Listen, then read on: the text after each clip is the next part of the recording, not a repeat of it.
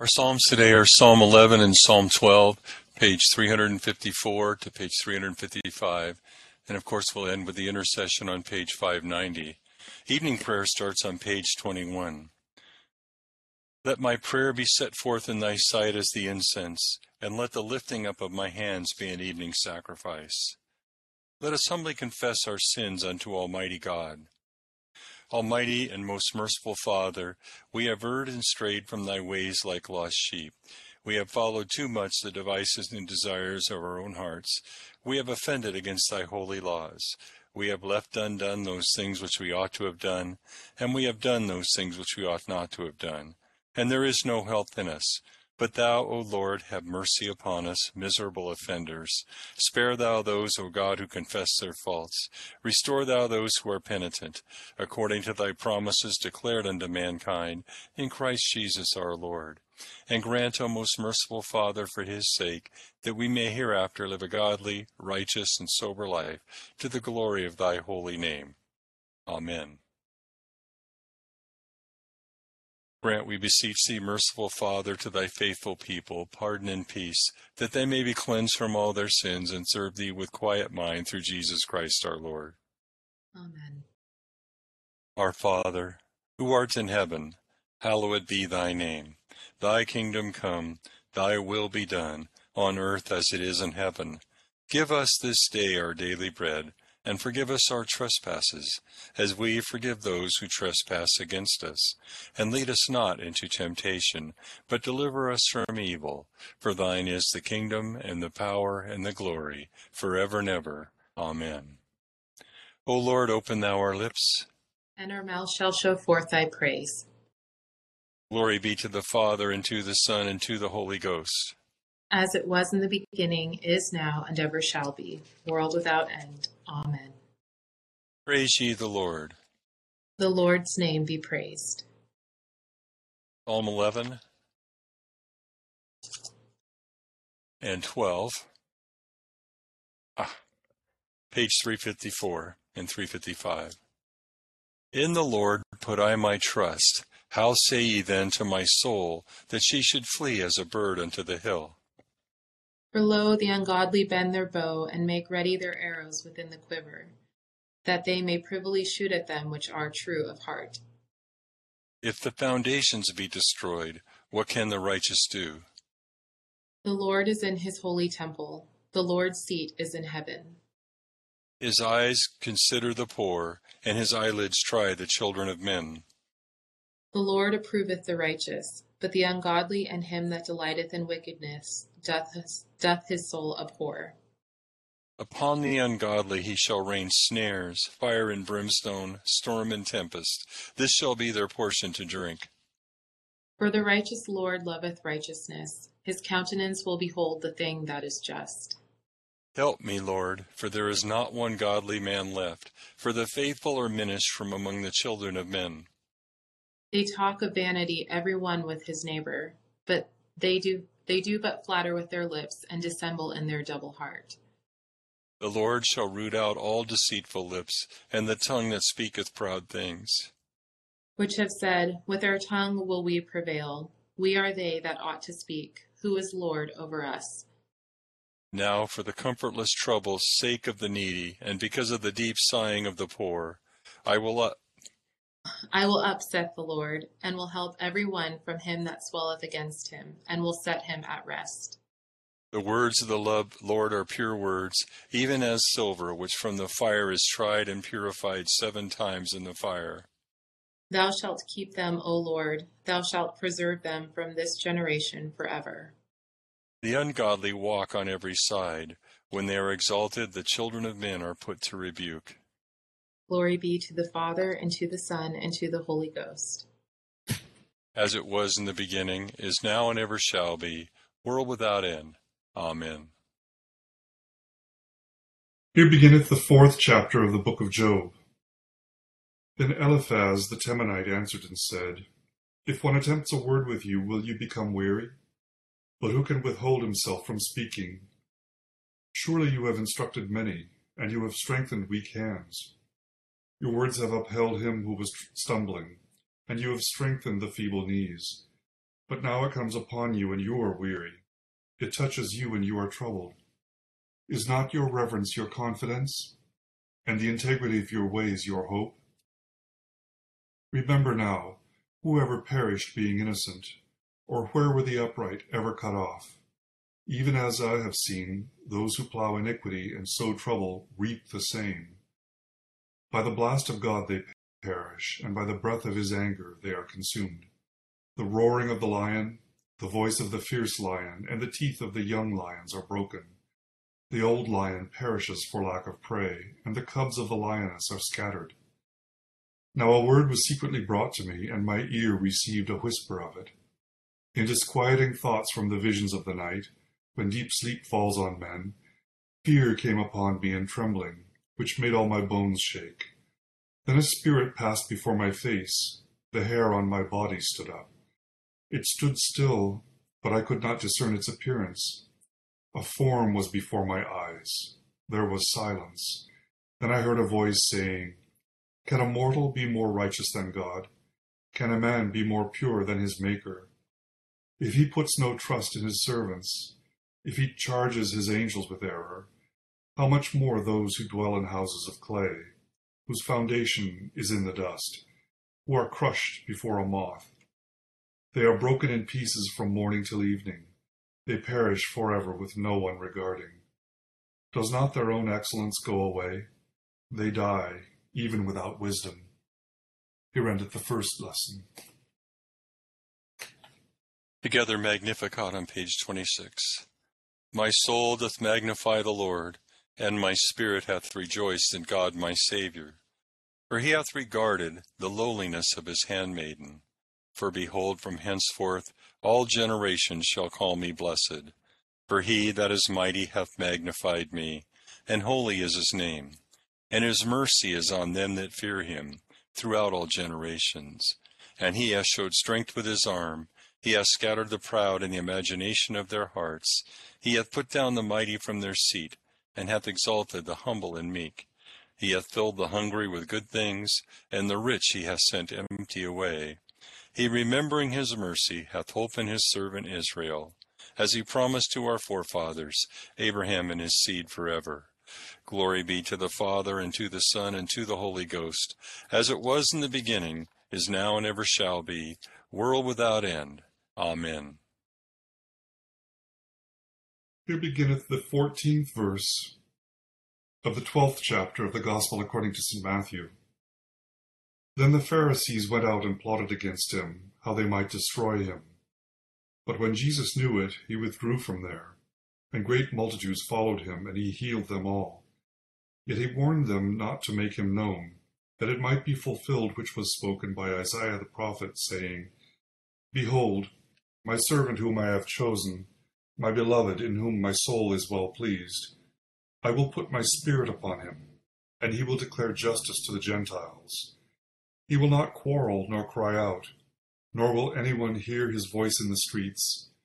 A bruised reed he will not break, and smoking flax he will not quench, till he sends forth justice to victory, and in his name Gentiles will trust. Then one was brought to him who was demon-possessed, blind and mute, and he healed him, so that the blind and mute man both spoke and saw. And all the multitudes were amazed, and said, Could this be the son of David? Now when the Pharisees heard it, they said, This fellow does not cast out demons except by Beelzebub, the ruler of the demons. But Jesus knew their thoughts, and said to them, Every kingdom divided against itself is brought to desolation, and every city or house divided against itself will not stand. If Satan casts out Satan, he is divided against himself. How then will his kingdom stand? And if I cast out demons by Beelzebub, by whom do your sons cast them out? Therefore they shall be your judges. But if I cast out demons by the Spirit of God, surely the kingdom of God has come upon you. Or how can one enter a strong man's house and plunder his goods, unless he first binds the strong man, and then he will plunder his house? He who is not with me is against me, and he who does not gather with me scatters abroad. Here endeth the second lesson. Together Nunc Dimittis on page 28. Lord, now lettest thou thy servant depart in peace, according to thy word.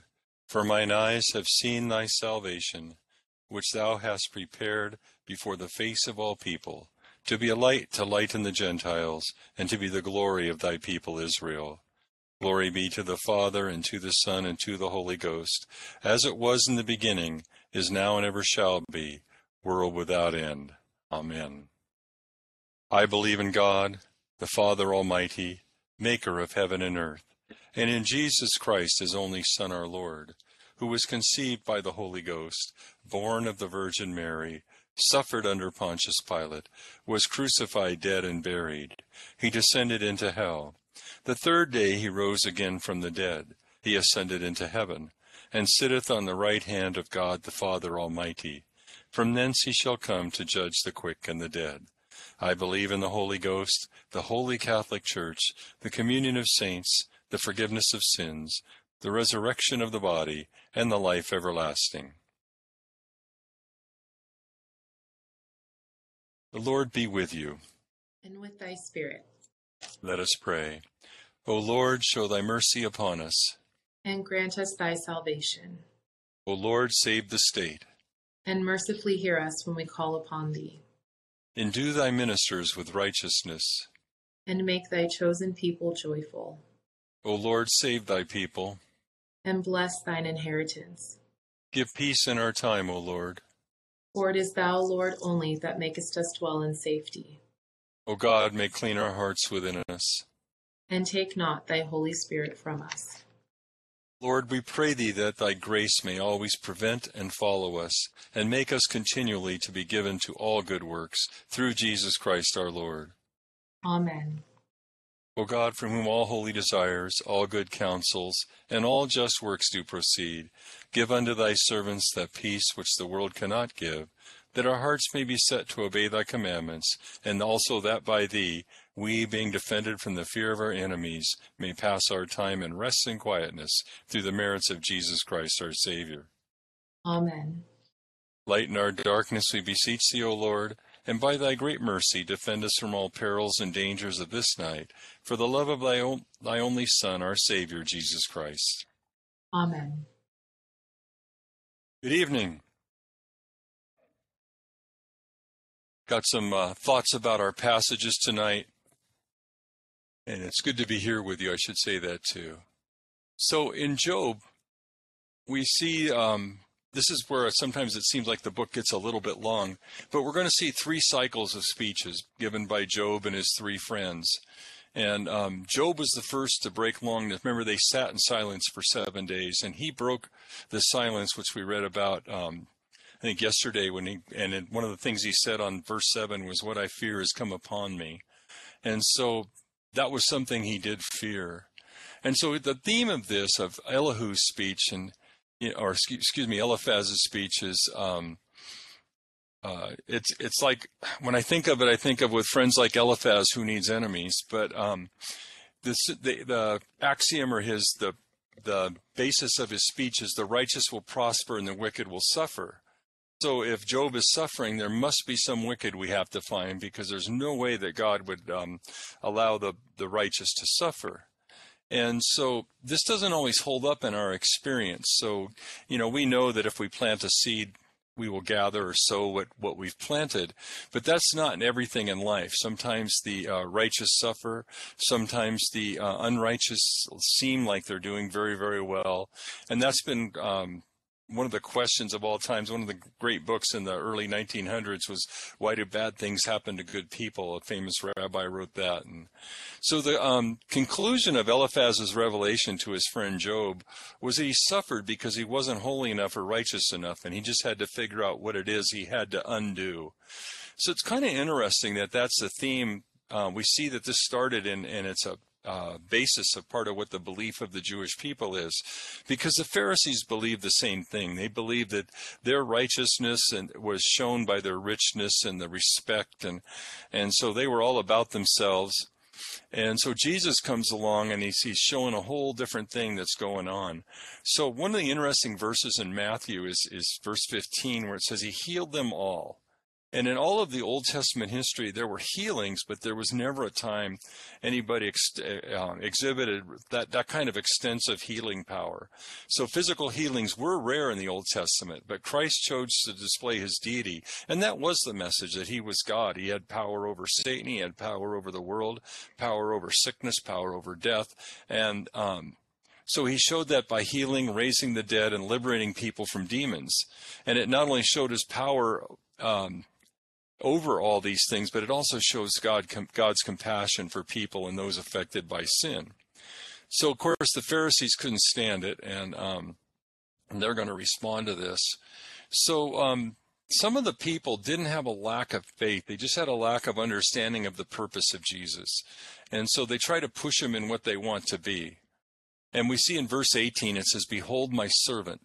And that's quoted from Isaiah, and it's used to demonstrate that the Messiah would not arrive with like a political agenda or military campaigns. He wouldn't be great fanfare, but with gentleness and meekness, and declaring the righteousness even to the Gentiles, which is where he went to heal.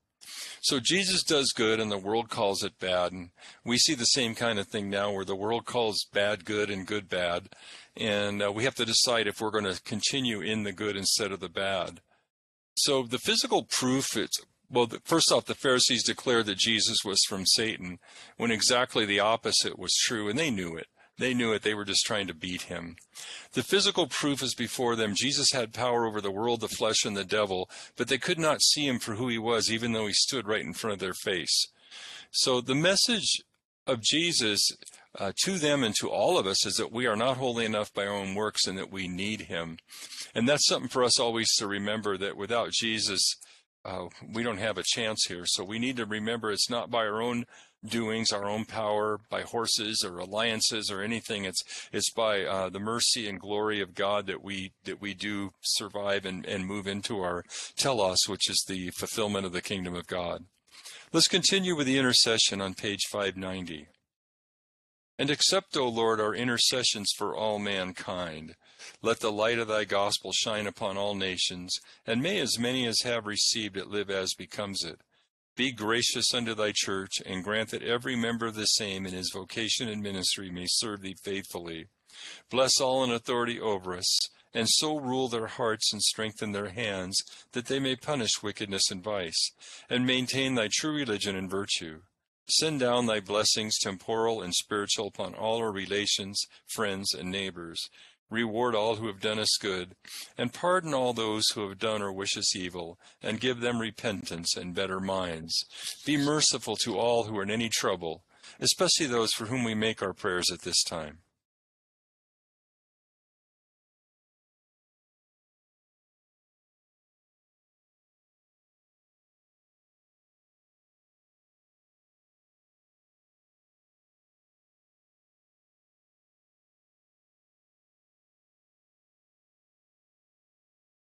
"And do thou, the God of pity, administer to them according to their several necessities, for his sake who went about doing good, thy Son, our Savior, Jesus Christ."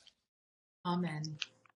The grace of our Lord Jesus Christ, the love of God, and the fellowship of the Holy Ghost be with us all evermore. Amen.